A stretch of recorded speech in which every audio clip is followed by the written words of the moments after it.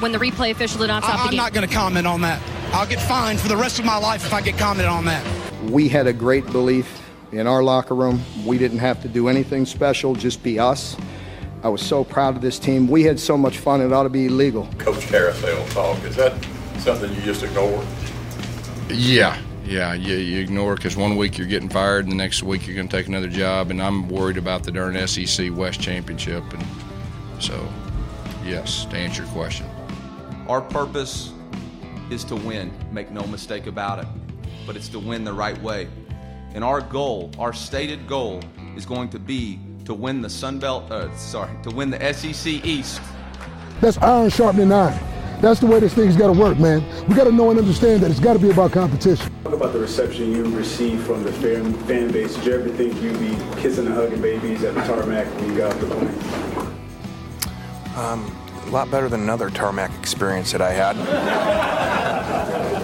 I didn't think of it. It was like an anniversary or something like that. We're coming, and we ain't backing down. Got control. Everybody just do your job. You understand that? Welcome into the latest episode of That SEC Podcast, presented by MyBookie. I'm your host, Michael Bratton. I go by SEC Mike on Twitter, and unfortunately, I'm flying solo this episode.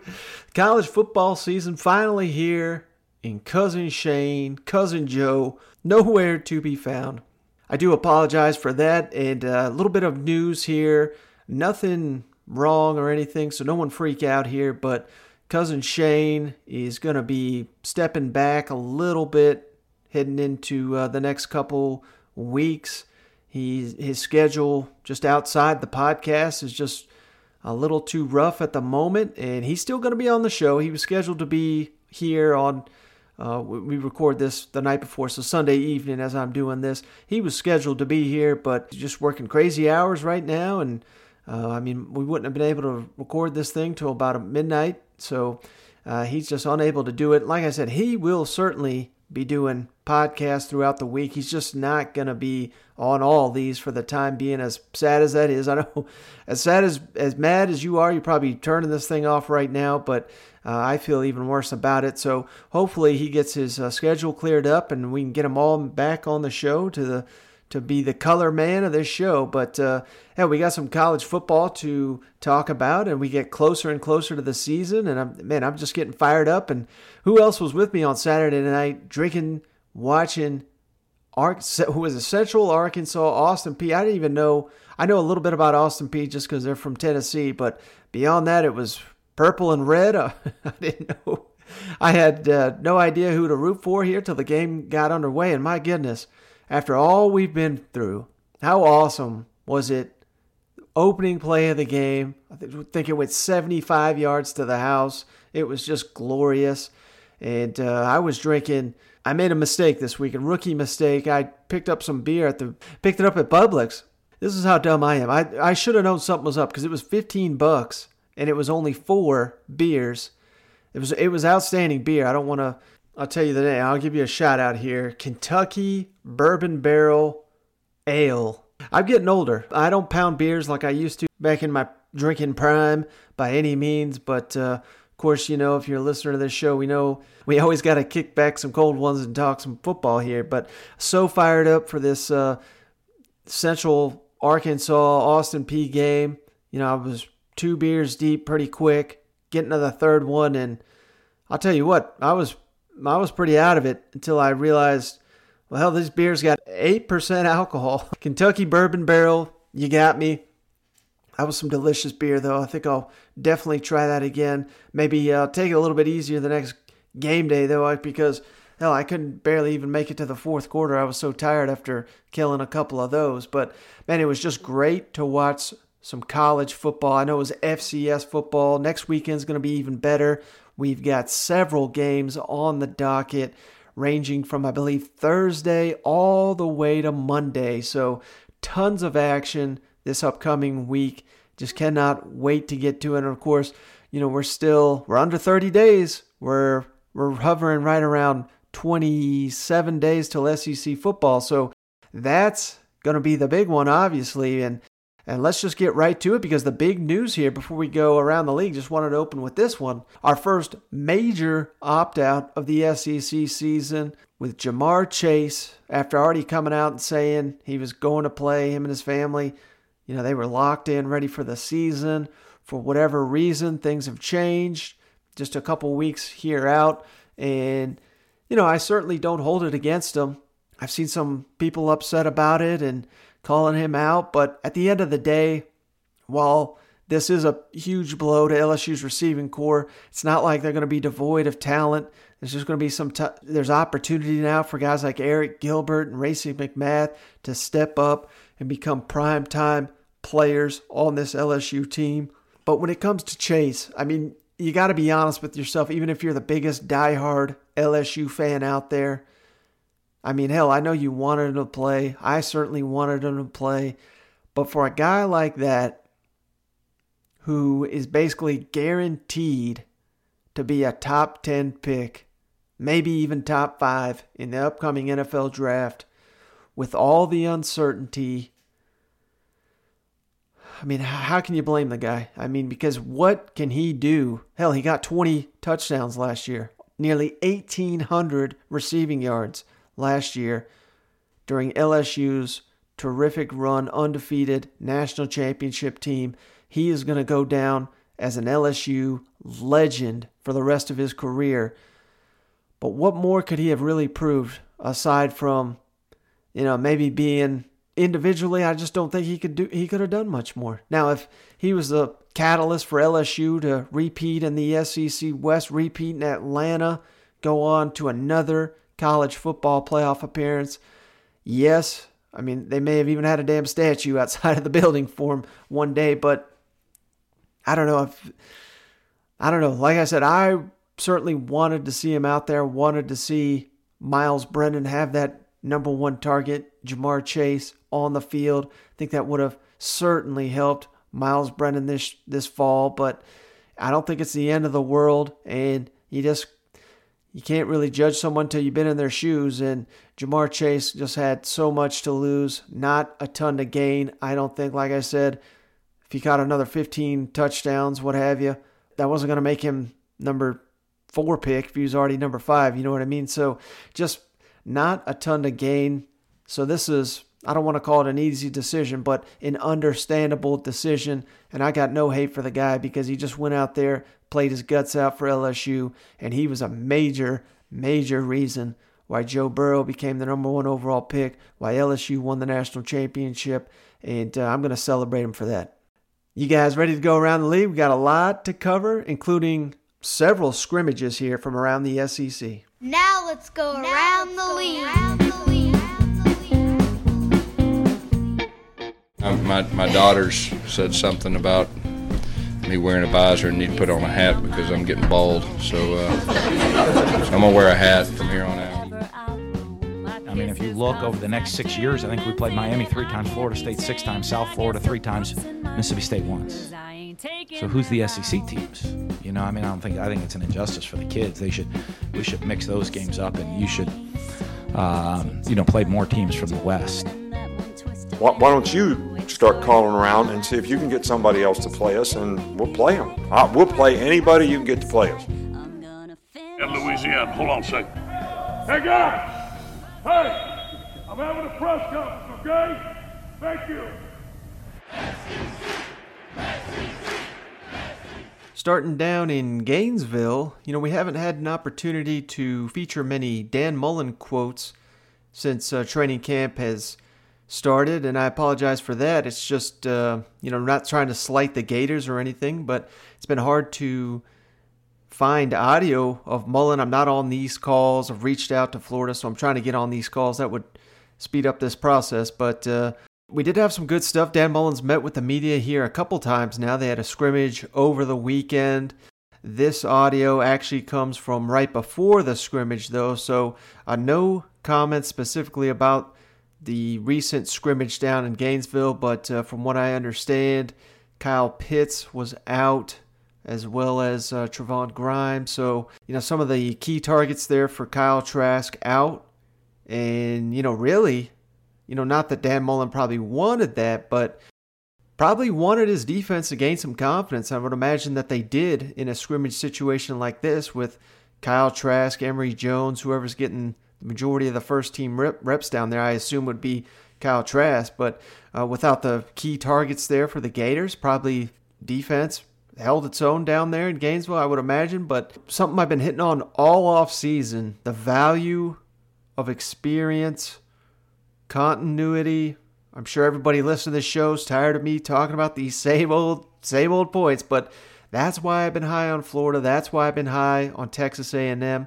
Dan Mullen, we're going to jump to him in just a second here, but he kind of discusses all that, the value of having experience at the quarterback position and how that really expedited things this offseason with, when they weren't in person, they were doing these Zoom meetings. So that's something to consider heading into this season. I mean, Dan Mullen knows what he's talking about when it comes to developing a quarterback. So I think this is some valuable insight. And then Mullen even kind of was willing to go down this road of having a championship potential down here in Gainesville. That's what you want to hear.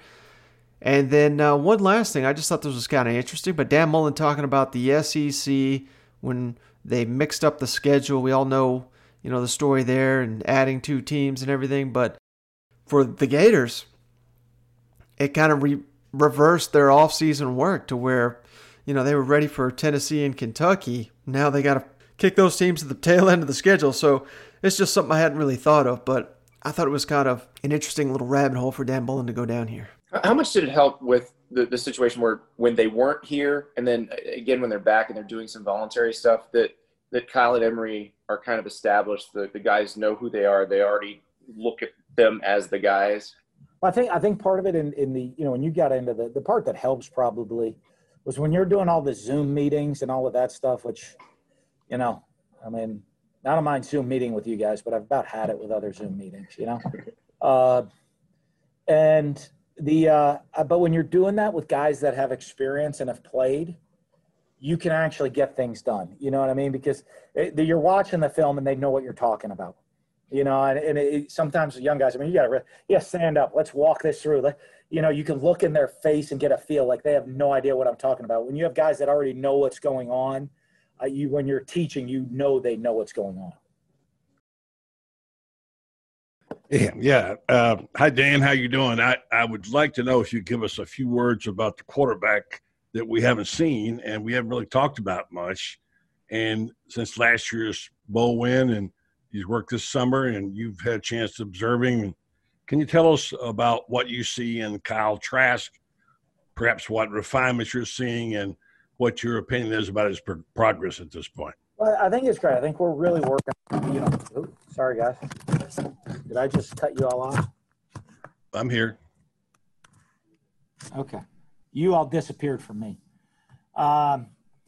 One of the great things we're working on kind of graduate level stuff with Kyle right now, which is, he understands the offense and the reads and all of that.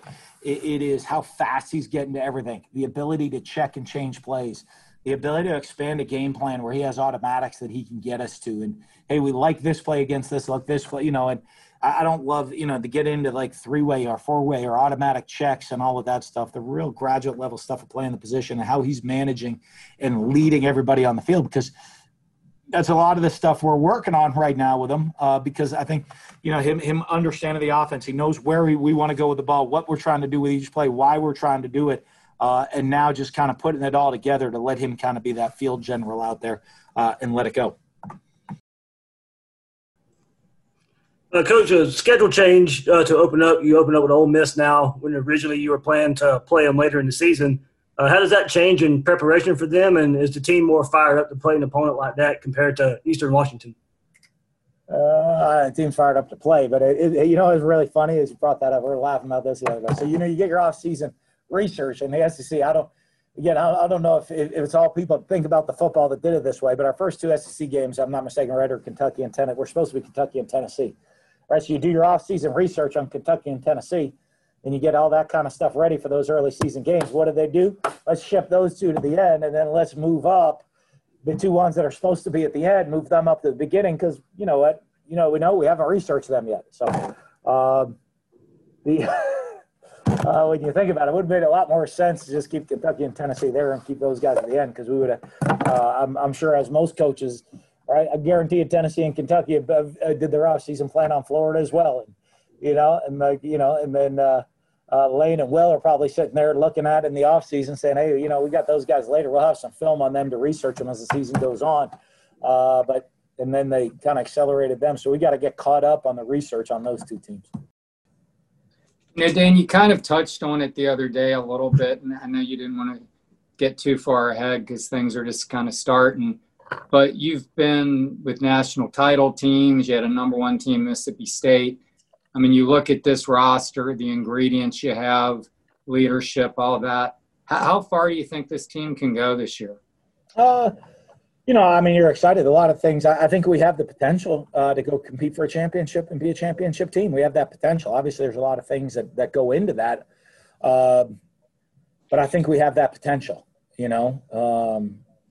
which is really good, and it's really exciting. Now, like I've said, being on those teams, a lot of things have to happen for it to play out that way, for it to end up being a championship team. In the end, there's still a lot of other things that have to happen before that would happen, but we certainly have the potential to be. It certainly sounds like Dan Mullen's pretty fired up, obviously, about his quarterback position. With everything we saw from Kyle Trask last year as one of the breakout stars of the SEC, and then he kind of hints at that here at the same time, talking about the championship potential. This is not something that Dan Mullen has shied away from during his time in Gainesville. He always talks about the Gator standard, and it's not, let's go to the Orange Bowl and beat Virginia. To him, he was there at a time with Urban Meyer, and they're winning national championships, and that came obviously after the Steve Spurrier era, where towards the tail end of his tenure, it was championship or bust. So that's what Dan Mullen, he's been very open about trying to restore that, and I think, it's not done till it's done, not till they actually win a championship, but he's got them knocking on the door, and I just really like this confidence heading into a season, particularly when I picked the Gators to win the East. If he was saying anything other than this, I'd be a little bit concerned, but I just thought those were some pretty good comments from Dan Mullen following a weekend where they had their first scrimmage down there in Gainesville. All right, let's kick it down to Arkansas next. Woo pig! Where the Razorbacks held their own scrimmage over the weekend, and it sounds like Sam Pittman, still a work in progress for his program on getting that level of intensity, physicality, and just frankly being in shape to do that. It certainly sounds like he's got his team getting tougher, but they're not quite there. So Sam Pittman, by all accounts, pretty pleased by his scrimmage here, but you could still hear it in them that they've still got a long way to go in Fayetteville. Sam Pittman is going to break down the play of his quarterbacks, where Felipe Franks, from my understanding, threw several touchdowns. So, we said it on the last show, Felipe is going to be the guy coming out, and nothing that Sam Pittman here suggests anything different to me on the toughness that was displayed by the Razorbacks. And obviously Sam Pittman doesn't know how it worked last year in Fayetteville, but he's got an indication that these guys have never quite practiced. But he hints at the fact that the players probably didn't practice this hard last year. And then this last comment, I thought this was really interesting on the SEC kind of being like the NFL. And, sometimes, it's true. It seems like whenever a coach gets fired in the SEC, as long as it's not for some kind of scandal or something, they resurface immediately. They pop up all around the SEC. Whenever a coaching hire is made, if the guy's got no SEC ties, that buy-in factor is not always completely there. So there's something to be said for everything Sam Pittman's got to say here. But I just thought it was pretty cool that he compared it to kind of coaching in the NFL, and those, you see these retread NFL hires made time and time again. You see basically the same thing in the SEC, and it's all about having that experience and entrusting coaches that have been there and know what they're getting themselves into, because there's just no time for a learning curve at this level. Could you talk about how clean execution was, play clock, just ball security, just how it looked for you? We never really got into a situation where, we'd never delay a game. We never, we were close a couple times, but we didn't have a problem with that. We dropped some passes, some critical situation passes that we certainly have to get better catching the ball there, but they also turned around and made some magnificent catches as well today. But we've got to catch that ball. We dropped a couple third down situations. We put the ball on the ground at least 2 times that I remember on fumbles, a couple of jarring hits out of there. But, that has to improve as well. But for a first scrimmage, I thought it was well organized by our coaching staff and well played by the kids. It was hot. We got to get in better shape. Hey, Coach, I was wondering if you could tell us about how the quarterbacks played. I know Felipe had some touchdown passes. Just your impression. Yeah, I thought they executed the offense, both of them. Felipe probably was his most accurate day. KJ did a little bit more with his feet as well as Felipe, but KJ did a little bit more on the ground.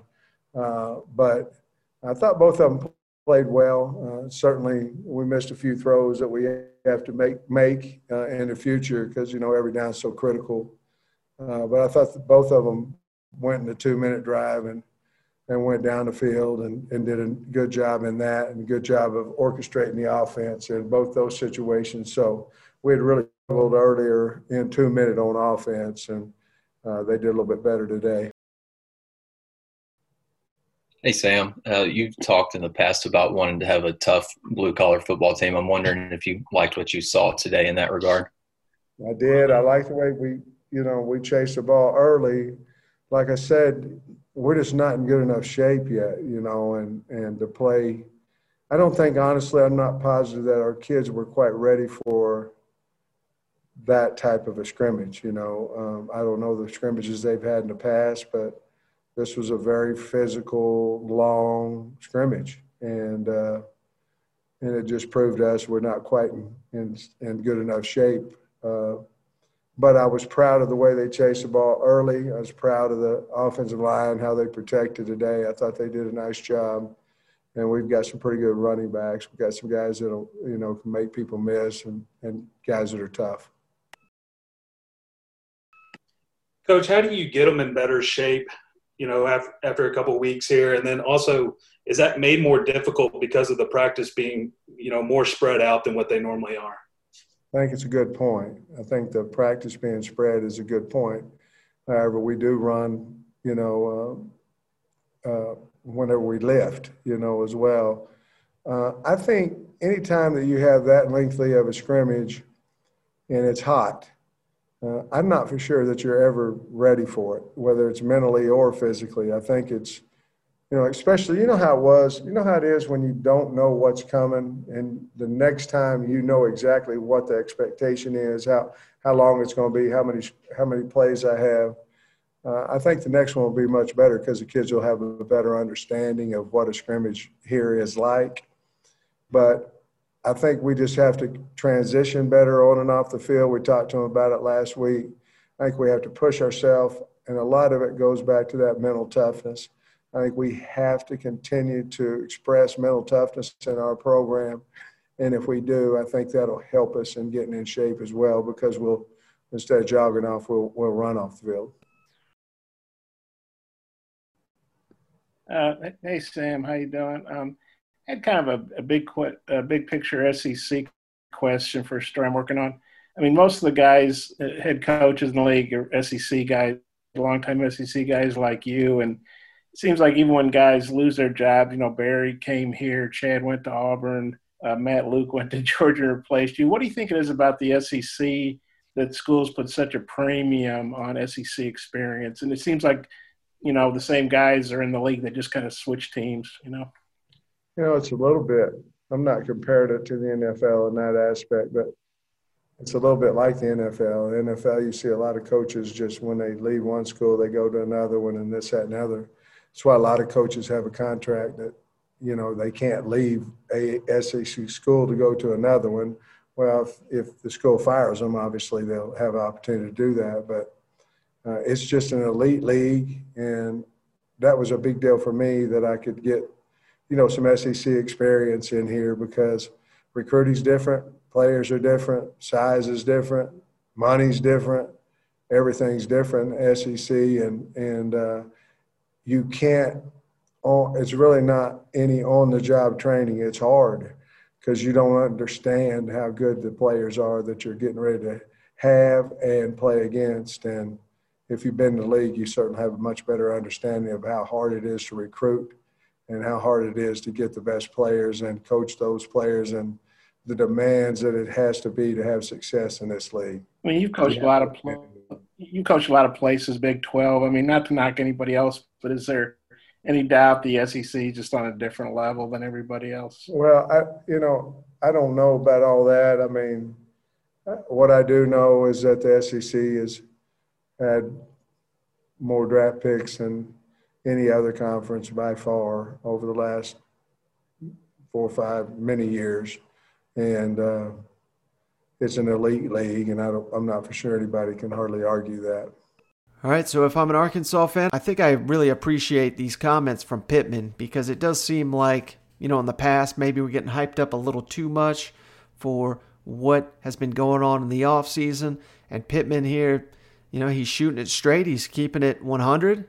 This team needs to get in better shape. We're not going to be able to win it playing like this, and that's not necessarily what you want to hear going right into the season. I mean, how much time do you really have to get into shape during a camp setting and all of that? But I appreciate Sam Pittman's honesty here, and I think Arkansas fans should appreciate that as well. And I think this is probably Coach Pittman trying to get a message out to his team. I mean, he's probably saying the same thing in that locker room, turning around and discussing it with the media. He seems like a very open book. I mean, I don't think he's gonna be one of these coaches that says one thing in the locker room and does a complete 180 in public. He's not going to give away state secrets or anything, but there's something to be said for a guy that's very transparent and tells you how it is. There's no shades of gray with Coach Pittman. He'll tell you exactly what's on his mind, and that's what I really appreciate from the new head man there in Fayetteville. Hey, one last thing before we move on from Arkansas. Anybody missed it? I tweeted it out, but we got to credit Nikki Chavanel. She works for the Arkansas Rivals page, but she found video of this Arkansas quarterback commit Lucas Coley, and my God. I mean, I try not to get too hyped over these high school quarterbacks, particularly after just 1 week, but he went on his season started over the weekend, and Nikki tweeted out 4 plays featuring Lucas Coley. I think 2 or 3 of them were runs, and one was a just incredible pass. And this kid, I mean, he looks like exactly what you're wanting in a Kendall Briles SEC offense. Big, physical, fast quarterback that really has a nice arm. So, and Coley's team, he led his team to a victory over the winningest coach in Texas high school currently. So, I mean, certainly long way from him even getting on campus and hadn't even signed with the Razorbacks. So, again, I'm not trying to hype him up too much here, but if and when he gets to Arkansas is expected to play for Kendall Briles and Coach Pittman, I don't know, it was just great to see football this weekend. I don't know, I was pretty fired up, any and all highlights, but when you see a kid ball out like this, first game of the season, that really caught my attention, and I'm hopeful that Arkansas is getting a really, really good player here, Lucas Coley. All right, let's jump on down next to old Tuscaloosa. Roll Tide! Where Nick Saban reviewed Alabama's recent weekend scrimmage there, and I thought it was pretty interesting. I'm sure Alabama fans know this by now, but Bryce Young, the freshman quarterback, did not play in the scrimmage. So you'd think, well, this is Mac Jones' time to shine, right? Maybe not necessarily the case, because after this one, that was my main takeaway. Nick Saban didn't have a ton of revealing information for the scrimmage, but he kind of, I don't want to say called out Mac Jones. I think the right word is probably challenged him to improve his play and his response to adversity. So, maybe the defense had a little bit better a time than the offense here. Keep the buzz for Bryce Young burning even hotter. Not to say that one scrimmage is going to determine it. I mean, Mac Jones has got, much more experience than the freshman, obviously, at the collegiate level. But these are some interesting comments. And then, again, Nick Saban talking about leadership and learning opportunities during this time and during the camp opportunity. I thought this was some really good stuff from Coach Saban. Just starting off, what did you see from the quarterbacks out there today? Well, Bryce didn't work today, and he'll be back on Monday. So I think Mac did some good things. I think he had 3 touchdown passes, and I don't know, he was 21 for 36. But I just think Mac's got to play within himself, be confident, be positive, not beat himself up when he makes bad plays. And, that's part of the maturity level of a competitor that his game experience is going to help him do. And I think his experiences leading up to the game will help him do as well. I think, the other guys, they've got work to do, just pace of play, speed of the game. The game speeds up, the rush speeds up. You got to be comfortable being uncomfortable with, how fast the game goes. So I think those guys are going to improve with the experiences they have relative to that.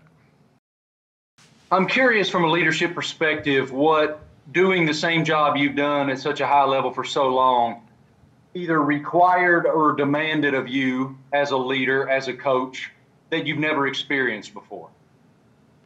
Well, but I think these are all opportunities to learn and grow, and how do you sort of set a good example for players, the people around you. How do you do things to serve them for their benefit? And I think that you got to bring people together, which I've been pleased with the way our players have handled all these circumstances. They've tried to do it together as a team.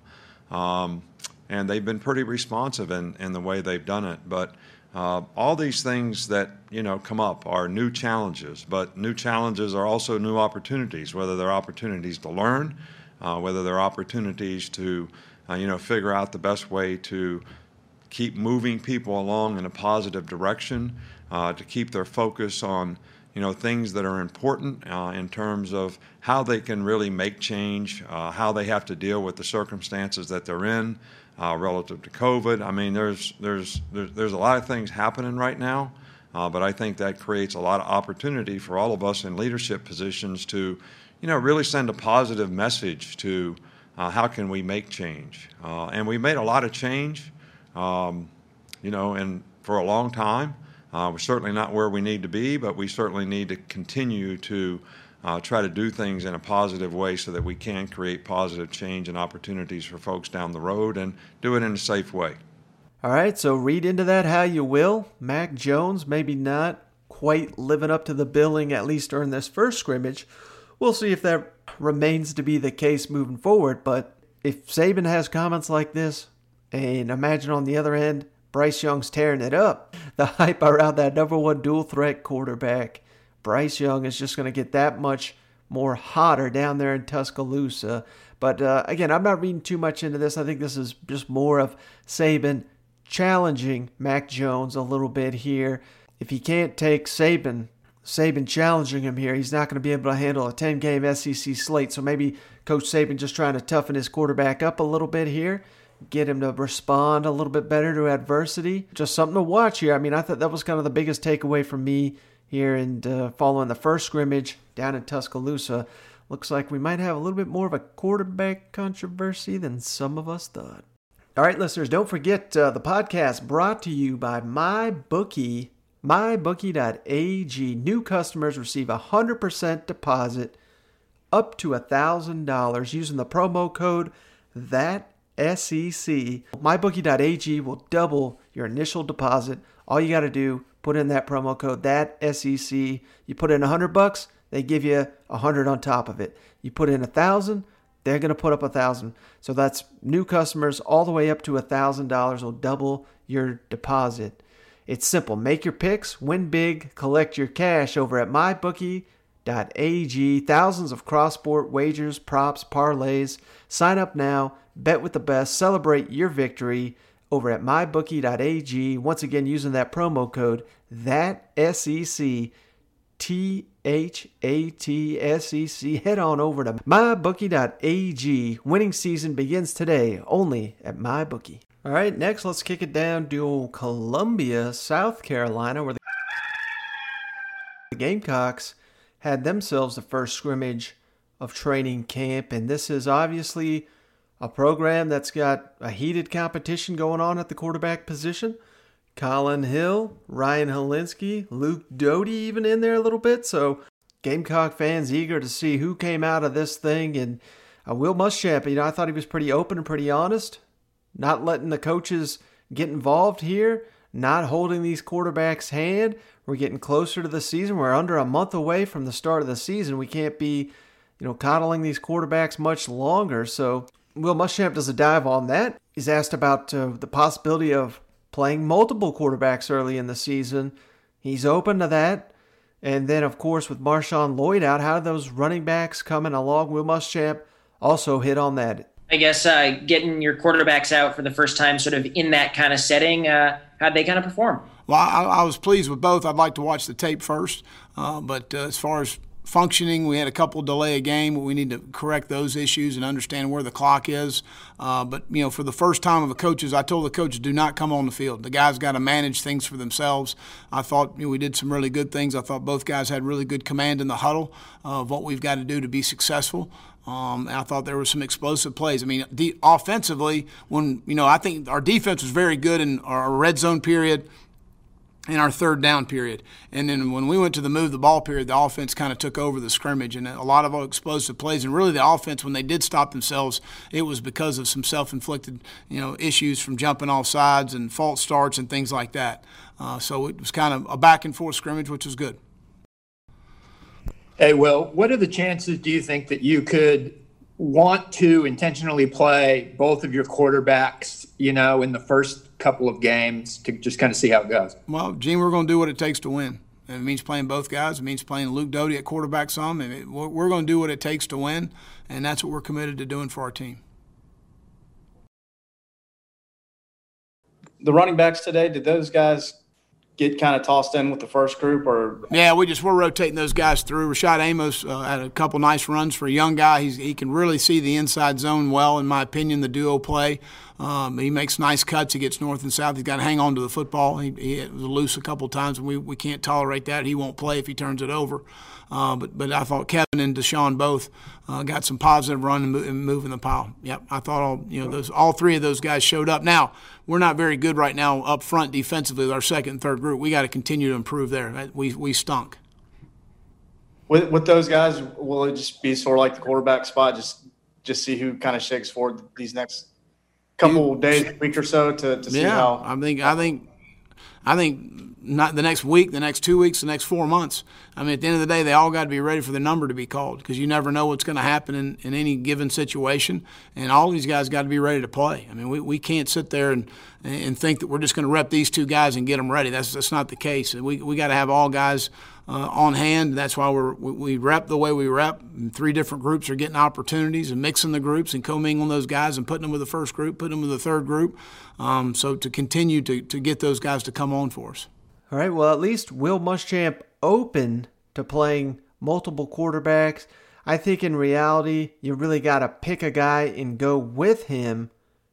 But I'll tell you why they could do that and still play multiple quarterbacks, and of course that's because of old Luke Doty.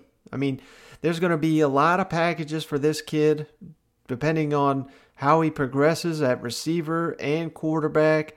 And now with the new NCAA rule of free eligibility, we could throw him out there in every game potentially, and not necessarily as a starting quarterback, but you put him on the field, you just never know when he's going to throw the ball, and he can, I don't think he's going to be a full-time receiver, but who knows, maybe if he's an elite player for the Gamecocks, maybe that comes into play. But I think more in reality, he's just helping out there while the team needs it, and unless the other 2 quarterbacks are disasters, then we go to Doty. But it certainly sounds like it's the opposite of that, where they may have two options here. And with Doty out there, I don't know, I just think normally when you hear, oh my God, multiple quarterback system, that could derail this whole thing. But South Carolina is just in such a unique position because they got, I know everyone's touting Hill as, we've heard some players say, well, hell, he's got an NFL arm. I mean, all due respect to him, from what I watched him at Colorado State, he's not going to be playing in the NFL. But Ryan Hilinski does legitimately have that arm talent, I think. He's just obviously not got the mastery of the playbook quite as well as Hill. He struggled at times last year for the Gamecocks, played well at other times. So, I mean, he's got the potential. But why South Carolina fans are going to want an answer on this thing, it could be a lot worse. Could be like last year when you had one guy go down, next guy not really ready for his opportunity but forced into action. It seems like they're getting the complete opposite here, where if, God forbid, one of these quarterbacks goes down, they've got potentially two other options to get in there and play. So I'm not freaking out yet if I'm a South Carolina fan. Plenty of time to get this thing resolved. But, based on what Muschamp was saying here of not helping these quarterbacks out, I think it's pretty clear he's talking about Hilinski, because I don't think Colin Hill's going to need help from the coaches. Hell, I think it was Nick Muse said Hill may have a better grasp of the system than Mike Bobo, which that's kind of a ridiculous comment, but it gives you an idea of how well Hill's got this thing down. So I don't think Hill's going to be out there needing any assistance all in the field. I think they're talking specifically about Ryan Hilinski. So that's something to monitor. One other thing from Will Muschamp, he said Ortre Smith has practiced a little bit, but he's been out for he's dealing with some kind of issue. Will Muschamp would not get into what was necessarily wrong with Smith. Said it wasn't the knee that was bothering him. That's all he would say. He said, we expect him back. Hopefully Ortre Smith's back out there, because South Carolina desperately needs some receivers out there on the field. We're still waiting for the waiver for Jalen Brooks. We don't even know if he's going to be able to play this year. And it's already starting to sound like he's one of their better receivers, which is kind of troubling if we don't even know if he's going to play. But one final thing, I just thought there was a really good comment here from Muschamp. Sometimes when this guy opens up, he really has some good stuff to say. But all indications, Tony Dungy, one heck of a guy. I don't know anybody that's had an encounter with him and not been impressed by the former Tampa Bay and Colts head coach. So Will Muschamp was asked about staff chemistry, and there's many different ways to skin a cat here, and he kind of looks up to Tony Dungy the way he does. It's kind of, I thought it was also interesting the fact Muschamp went with Tony Dungy, because we all know Coach Boob is about anti-Dungy as it gets, but hey, maybe at their heart they're similar. Well, we've heard from the players about Mike's personality and coaching style on the field, and conversely, Joe Cox, who they say is more mellow than Brian McClendon was as a wide receivers coach. I was wondering, when you put together a staff, how much do you think about good cop, bad cop dynamic, for lack of a better term? Yeah. I do think that there is something to that. I don't think that on one side of the ball that you can have all bad guys as far as getting after a guy. You got to we're going to coach the guys hard. I always tell the guys, at the end of the day, you got to coach them hard and you got to love them hard. And as long as they know that you have their best interest at heart, however your coaching style can be very effective. A guy that I really look up to in this profession is a guy named Tony Dungy. He's never raised his voice in his coaching career, from what I understood. Everybody that ever played for him, everybody that ever was around him, Mike Peterson, they just talked in terms of the respect that he commanded, and he didn't have to raise his voice. I've worked with other coaches, Hall of Fame coaches, that raise their voices a lot. But you don't always, and I always tell the players, don't listen to the tone, listen to the message. And there can be a good message conveyed from, increasing the volume, and then there can be really good message from someone that maybe doesn't increase the volume as much. But I do think it is important to have a good mixture on your staff, is what you're asking, and that is calculated in the hiring process of, where are we going with this hire? But Joe is a very good technician. I sat in his meeting, I believe it was a day ago. and listen to him coach the guys, and the detail that he has with the players is outstanding. And he's a really good young coach. Not to call Muschamp out here, but I think that is one of the issues he's had as a head coach is picking the right staff, particularly we all know offensive coordinator. So I don't know if he's the best guy to take advice from when it comes to staff chemistry and building that up. But hey, if it works here with Bobo and Cox, then I'll be changing my tune real quick. But at least based on these comments, it sounds like he's going down the right road. He's just got to finally make that right decision. All right, let's kick things down to Athens, to where Georgia held their first scrimmage of training camp. I got to be honest, I was surprised at Kirby Smart's response here. He doesn't sound very pleased with his Bulldogs. Keeps hitting at the fact they're behind on the times, but of course we all know the roster that Kirby's got to work with, so I think this might be a little bit the coach kind of getting on his guys to stop reading their press clippings of Jamie Newman's going to win the Heisman and Pickens is going to win the Biletnikoff, and we got the 85 Bears on defense, but that's not the way Kirby's seeing that one. So he really hinted at the fact that the Bulldogs are behind, and I loved his comments on just being thankful to have a scrimmage, aren't we all at this point, given this crazy, wild offseason we just had. He gives an update on his quarterbacks. Some scrimmage highlights. I thought his comments will kind of echo those from Mark Stoops coming up later. And then finally on Dom Blaylock being lost for the season, Kirby Smart talks. So that's kind of heartbreaking stuff here. But it sounds like Blaylock's got the right attitude, really committed to continuing his career. He's got confidence that he's going to do it. And I can't wait for Blaylock to finally return to the field and tear it up for the Bulldogs. Yeah, I'll just start by asking your overall impressions and specifically how you guys operated with the quarterbacks in terms of ones and twos and how they looked. Overall impressions, we're behind. I don't know that I've ever come out of a first scrimmage and felt good. I'm happy we got to scrimmage, to be honest with you. Between the injuries, COVID going on with different teams and different programs, the social injustice issues that we're dealing with in our country and our players are dealing with, the thoughts of those things, I'm really proud and happy that we were able to go out and scrimmage. But just looking at the scrimmage as a whole, we have a long way to go. We look like a team that didn't go through spring practice. We look like a team that is young at a lot of positions. We were really sloppy, to be honest with you. I guess the thing I was most proud of is that it was pretty hot, and they pushed really hard. And we have been harping on mental toughness and practice effort, and we really haven't had good practice effort. And then today I thought, you know what, these guys got tired. They pushed through. We conditioned at the end of practice, and they really pushed through that. So that part made me proud. Our team stuck together and pushed, but the actual execution was poor. Going back to your quarterback question, I'm pretty sure we had every quarterback go with the ones at one time. I don't think Stetson got to go with the ones. Stetson did a good job in the groups he did go with. Jamie operated with the ones, and JT operated with the ones. And then DeJuan got a red area series with the ones as well. But the reps came out pretty balanced. Other than Stetson had a little bit fewer because we had seen Stetson a lot more. We know a lot more about Stetson in terms of his time spent with us last year.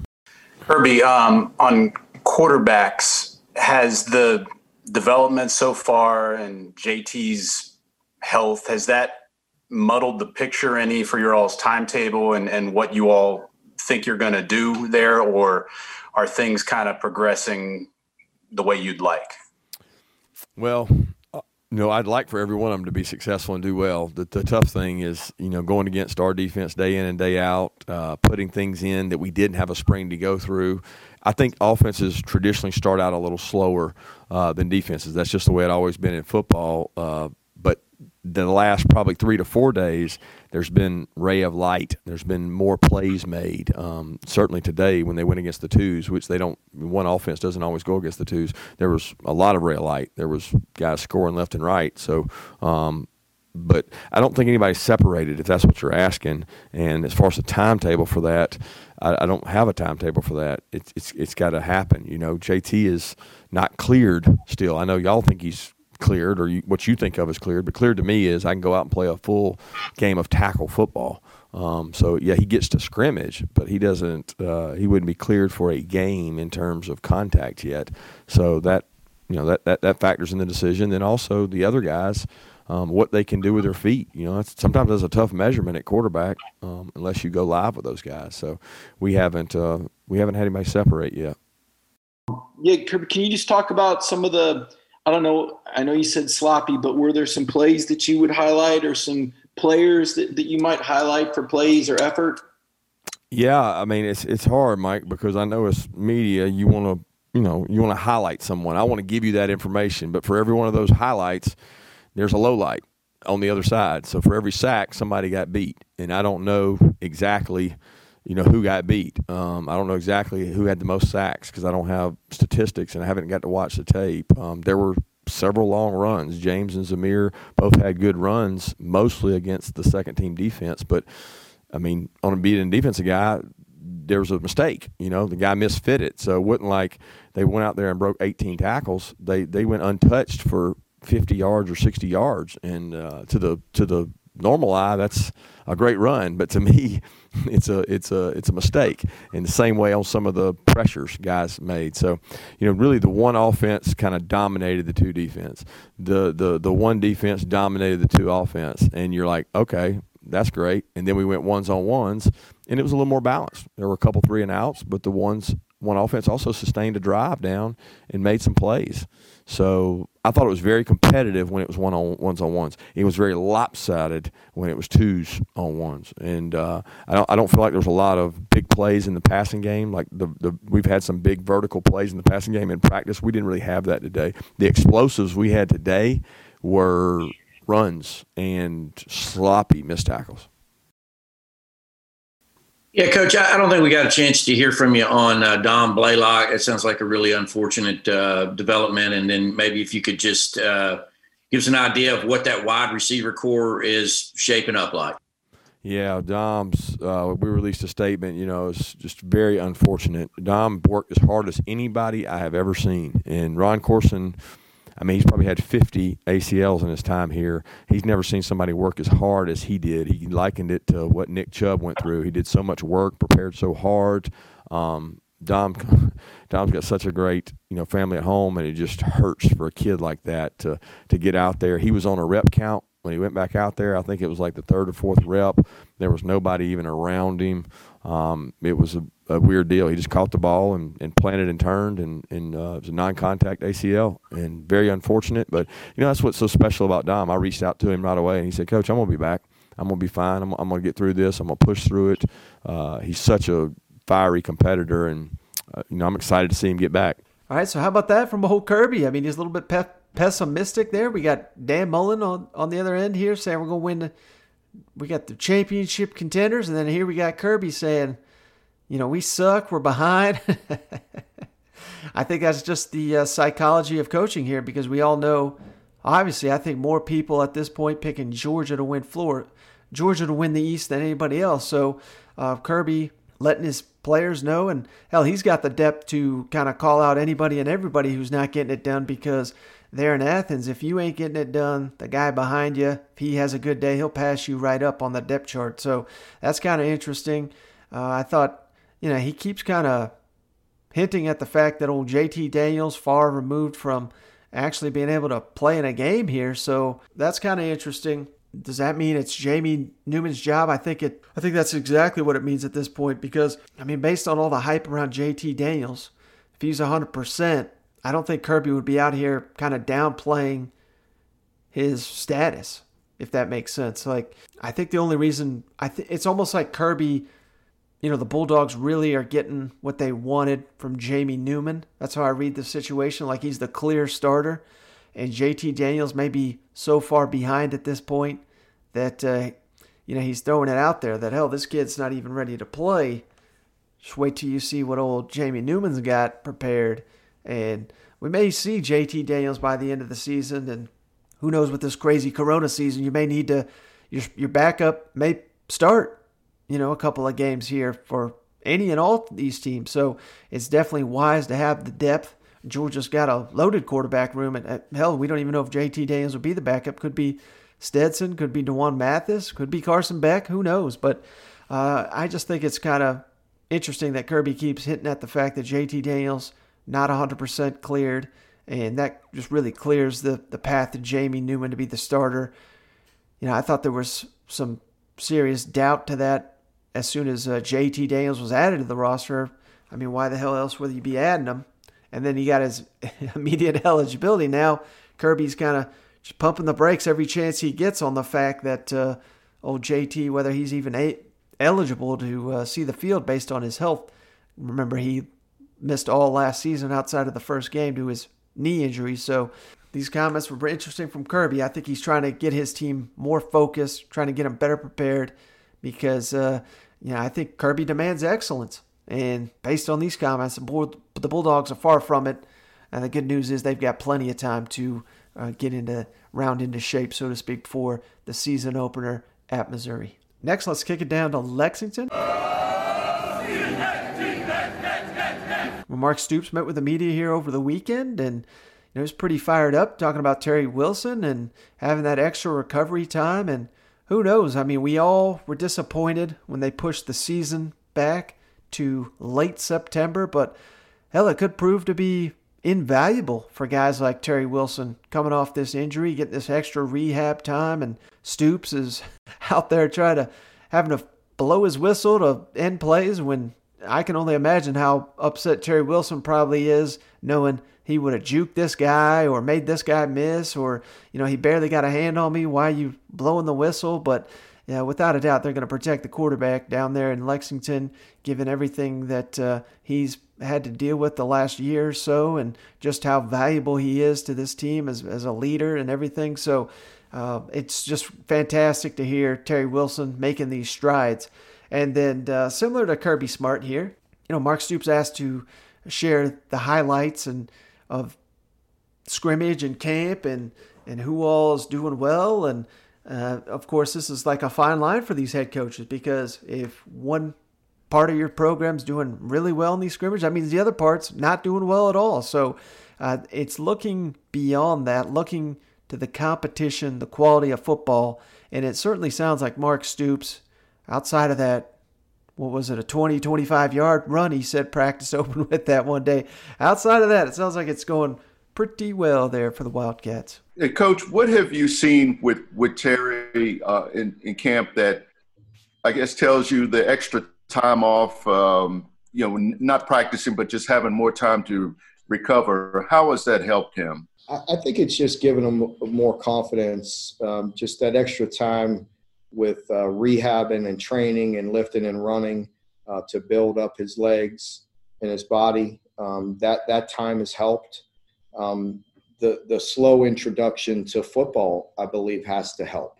Once again, you could go back 2, 3, 4 weeks, and the time that they allowed us to spend with our players and be out there with a football and no pads on, but doing some things, that was a good introduction for him. Then he had an opportunity to go back again and develop his body, lift, rehab, come back. And with these practices right now, it's different this year because, once again, we are not forced to pack so many reps and so many practices into a week. So he has time to recover in between. I believe that has to help him. But he definitely looks comfortable. I'm pleased in there today with live bullets flying all around him. And certainly he wasn't going to get hit, but you still have some big defensive linemen and blitzes and pressures and people in his face. And he looked very comfortable, both stepping up in the pocket and delivering the football, but also pulling it down and scrambling and buying time to throw the ball down the field or to pull it down and run. And I definitely tried to have a quick whistle on that because I saw him opening up and running, but I definitely want to go quick with that. And to be honest with you, I want to say he had 4 series and looked really good. And he had a couple long drives in there. And I saw enough and pulled him and put some of the other guys in there. Hey, Coach, I was wondering at this point in the preseason, is the offense along further or the defense between those two sides of the ball? That's always going to go back and forth. It's going to go back and forth. I need to get in there and really study this film right now and take a good look at it. But, again, you've heard me say this before, but it's so true. I'm looking for quality football, not one side having success because the other side missed an assignment or inept and do something wrong and just give it to them. I'd rather see competitive plays on each side, and that's what we're looking for. We're looking for good, clean football. And, defensively, that's their alignment and assignment and getting lined up right, having the proper assignment, fundamentally playing the game the way you want to see it played, making clean tackles and making the offense earn their yards. You hate to see them give up explosives because we use poor technique or somebody not doing what they're supposed to do and vice versa. So, I don't think we were perfect in that area today, but overall, in general, I was pleased. Sometimes early on in camp, it's very sloppy. I saw some sloppy plays, but I also saw us regroup and get things together and fundamentally play the game the way it's supposed to be played. All right, so there it is from Coach Stoops. And like I said, this is something we keep hammering home, all these non-Kentucky believers. This doesn't sound like a guy that has any doubt that he's got a quality football roster. And I didn't include these clips, but he even talked about the freshmen and how, Mark Stoops is not one that plays a lot of freshmen typically. And I think even this year they may be forced to because they've got so many talented freshmen. Now, they've got a pretty loaded roster, so it's not like the path to immediate starting time is going to be there, I don't think, for many of these freshmen or anything. So, but I think you'll see them, a lot of these guys in the 2 deep and the 3 deep, and now that we're obviously in the 10-game SEC schedule, I think you're going to see a lot of more of these 2 deep and 3 deep players on a consistent basis because we ain't got these cupcakes to get into shape with, This could be the difference between Kentucky really challenging in the East, and we saw them obviously in the 2018 year where they won 10 games, but towards the tail end there, they kind of, I don't know if you want to say hit a wall, but that was a tough loss to Georgia. They turn around and laid an egg against Tennessee, and I think part of that was the fact that, the first 22 on the team is probably a lot better than the second 22, and now I don't know that's necessarily the case with this Kentucky team. So depth and sustainability for the entire season, this team may not have, the NFL star potential, all SEC potential like they had with Josh Allen and Benny Snell. But hell, if you got that type of production from a couple of players, maybe that's a key to Kentucky really contending in the SEC East race this year. All right, let's kick it down to old Rocky Top. Jeremy Pruitt met with the media here recently, and he announced that receiver D'Angelo Gibbs will not play this season. And he really chose his words carefully. He did not say this was a COVID opt-out. He said he was going to remain with the team. It's not like he's, leaving the team. He's focusing on academics is the way Pruitt shaped it. So that's kind of an interesting development. This is a guy that had a number of issues at Georgia. And, there was times, is he off the team? Is he on the team? Now it seems like this has kind of followed him to Knoxville. So all that hype around D'Angelo Gibbs on the scout team, it looks like that's going to be for naught this year.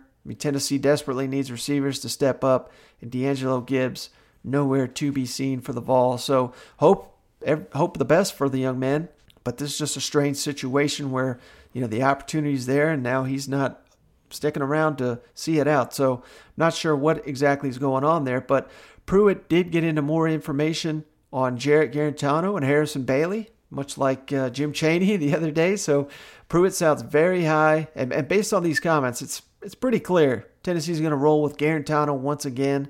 He's showing them what they need to see in training camp. Now, obviously, the big question with Garantano is will that actually translate to the field this time? Because we've heard all these things, I feel like, for several years now.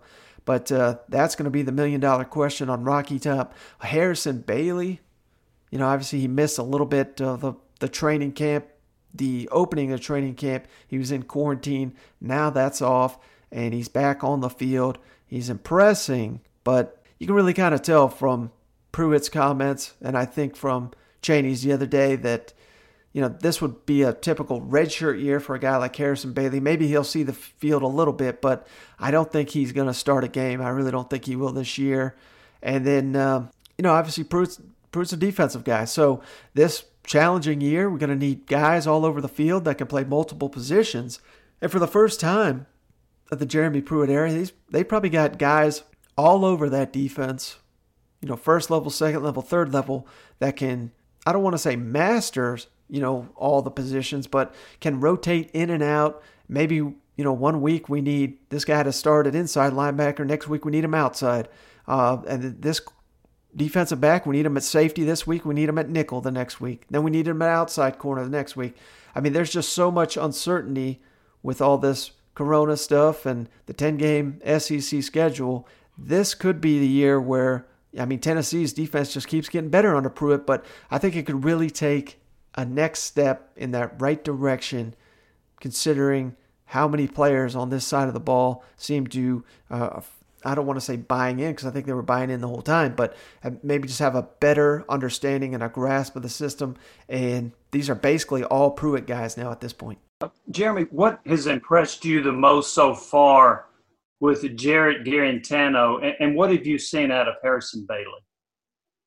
Well, Jarrett has a really good feel for what we're trying to get done offensively. Not only does he know what he's supposed to do, he has a good understanding for every position on the field. He can coach the guys. He's doing a nice job taking care of the football, working on his consistency, his footwork, decision-making. So he's had 6 really good days. Harrison didn't practice for the first couple of days, but at our last practice, I thought he had a period there to where he really kind of shined, taking care of the football, getting the ball out of his hands. Just like any freshman, he needs tons of reps. He needs it at the speed that the game is in college, and the more reps he gets, the better he'll get, just like any other young player. So he just got to continue to get opportunities. Hey, Coach, whether it's Quavaris Crouch or Sean Schamberger, it seems like you have a lot of guys on your defense that can play multiple positions. How much of an advantage is that versatility in a year with COVID and kind of all the uncertainty that causes?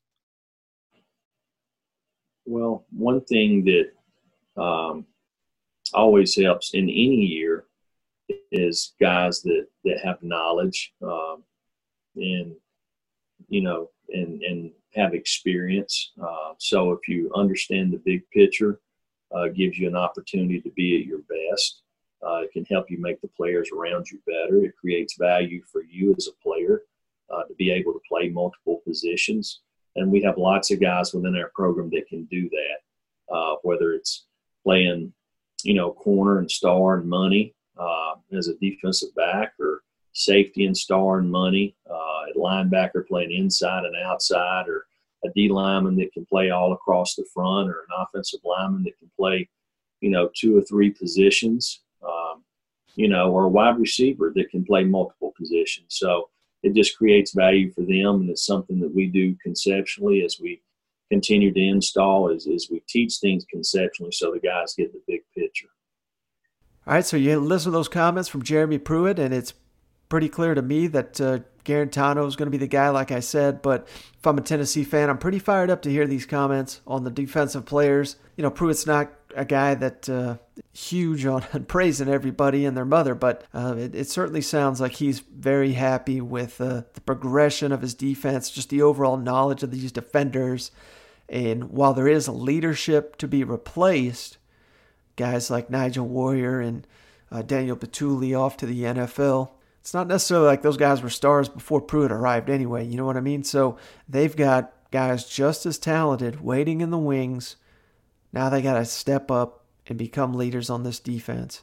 I think it goes without saying that he'll find the right guys and get them to do the right thing. All right, final stop around the league. Let's jump on down to Starkville,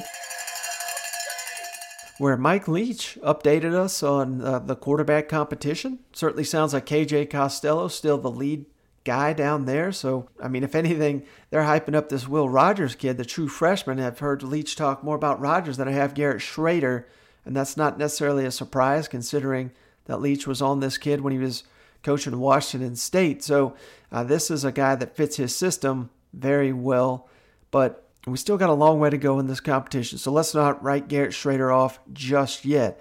And then, the one position, probably the last position on the offensive side of the ball that gets attention in a Mike Leach offense is the running backs. But hell, we all know Kylan Hill, he may be the best running back in the SEC. So how's he going to factor into this? He didn't necessarily shout out Kylan Hill, but you got to know he's talking about Hill when he's asked about the running backs and how they are with their running their routes and being receivers and how they're fitting into the offense. It sounds like Mike Leach very, very pleased with the progression of these running backs in his first camp here at Mississippi State. Coach, obviously, you got a pretty deep running back room, and with your offense, that group's going to be expected to have a lot more opportunities in the receiving game and the passing game. What have you seen from that group so far when it comes to catching the football in the air raid? I've been impressed, and I thought that I would say we're a little ahead there of what I expected. They have good body control and they do catch the ball well, and generally they do a good job of keeping their hands in the same place. And I think that, and the other thing I have to say is I think they're running routes better perhaps at this point than I thought they might. How much competition have the freshman running back Wavy and Billy Johnson added to that?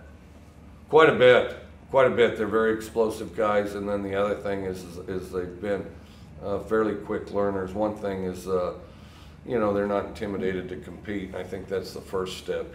Doing what got you here really well, I think will give you the best opportunity to improve. And sometimes, guys will, they'll go out there like young guys, a little intimidated, overthink, but these guys don't do that. I guess update us on the quarterback situation and which of those guys, I know you had mentioned that KJ and Will and Garrett were seem to be getting some of the most reps. How's that kind of shaking out right now? We're doing the same thing currently. I think that KJ's ahead, and then, but we're trying to, see as much as we can out of Schrader and Will, at the same time. But again, we're going to have to pare that down too. He's practicing, and then any other issues we're addressing internally. Coach, how close are you to settling the depth chart, and then what position battles are you kind of really keeping an eye on right now? I can't say we're close to it. We're tapering in on it, So without a spring, I think that's made it a little more challenging. But that's one of our biggest challenges right now is to define the depth chart so that we can channel the reps into the guys that we're going to play the most with. And if you don't do that, you'll successfully make everybody mediocre. So you got to make some tough decisions, and you got to, this is different than a PE class. You got to invest the reps in the guys that are going to be important to you to go out there and win. So. All right, so on a recent episode, we got old Steve Spurrier Jr. hyping up the receivers. Now we got Leach hyping up the running backs. And we all know what these quarterbacks do in a Mike Leach system. There's no need to hype them up. They've been hyped up, to an insane level here. But, hey, this is what you want to hear. And this has got to give you some added confidence that Mississippi State's offense is really going to come out firing here straight out of the gate against LSU. Not saying they're going to just light up LSU, but if you're going to match up Mike Leach's system against Bo Pelini, I got to favor Mike Leach in that matchup. And if everything's true when it comes to these running backs and these receivers, I don't think it's going to take very long for Mississippi State to get off the ground running. Not to say they're just going to light up the SEC immediately or by any means, but I don't know. Of course, as Shane would say, heard the same thing about Joe Moorhead's offense. But this is a new era. This is a different coach, a different system. And Mike Leach, everywhere he's been for them, 20-something years, 25, 30 years, the offense has followed. So I've just got more and more confidence each time this guy opens his mouth talking about the offense. I'm pretty fired up and ready to see it down there in Starkville. I hope you guys enjoyed that one. Next episode, I think we're going to get cousin Joe on the show, share his recent thoughts on the going on around the SEC. He's going to step up a little bit here with Shane. I don't believe Shane's going to be on the next one, but like I said, Shane will still be on the pod here and there. He's said he's going to be on at least 2 a week, so I don't know if he's counting this as a mulligan or if this was one of the two. So he's still going to be around. Hopefully this will be one of the last times I'm just solo here doing the pod, but really wanted to get this information out there to you guys. Hope you're not too upset with us for the lack of the back and forth here, but there's so much scrimmage updates from around the SEC. Really wanted to give you guys something to start your Monday off, and my goodness, guys, we're entering week 3 of training camp. And man, as this thing just gets closer and closer, I feel it, I sense it. And that Saturday night, watching the game, purple versus red, whoever the hell they were, it was entertaining. And I just cannot fathom what it's going to be like when the SEC takes the field for the first time after months and months and months of everyone telling us it wasn't going to happen. Remember, who kept the faith? It was everybody listening to this show. We never did. Maybe gotten dicey there for a minute, but while so many were ready to call it quits on this season, we never gave up. Still keeping it true. SEC podcast, we're going to continue on. And if you made it this far, if you wouldn't mind just going that step further, giving us a 5-star rating and review, that really does help the show out. And Shane, at the end of the week, he's going to read those reviews. I'll make him. I'll drive down to his damn house and get him on this pod. Get him to read these reviews if I have to. It's a 3-hour drive, but that's the commitment we're willing to make here for everyone, each and every one of y'all that leaves us a review. We really do appreciate those. And hey, I put in a new order for some more koozies. So we're going to have koozies with the updated team-specific logos, hopefully pretty soon. So get your reviews in if you want a koozie, and we'll be sending photos of those as soon as we get them. But hey, I'm looking forward to it. Thanks for tuning in and bearing with me here with this solo pod. I know it's not as good without Shane, but hey, let him know. Let him know how much you miss him. Maybe that'll be the key to getting him on here as often as we can. But that's going to do it on this one. As always, thanks for joining me, and we'll see you on the next one.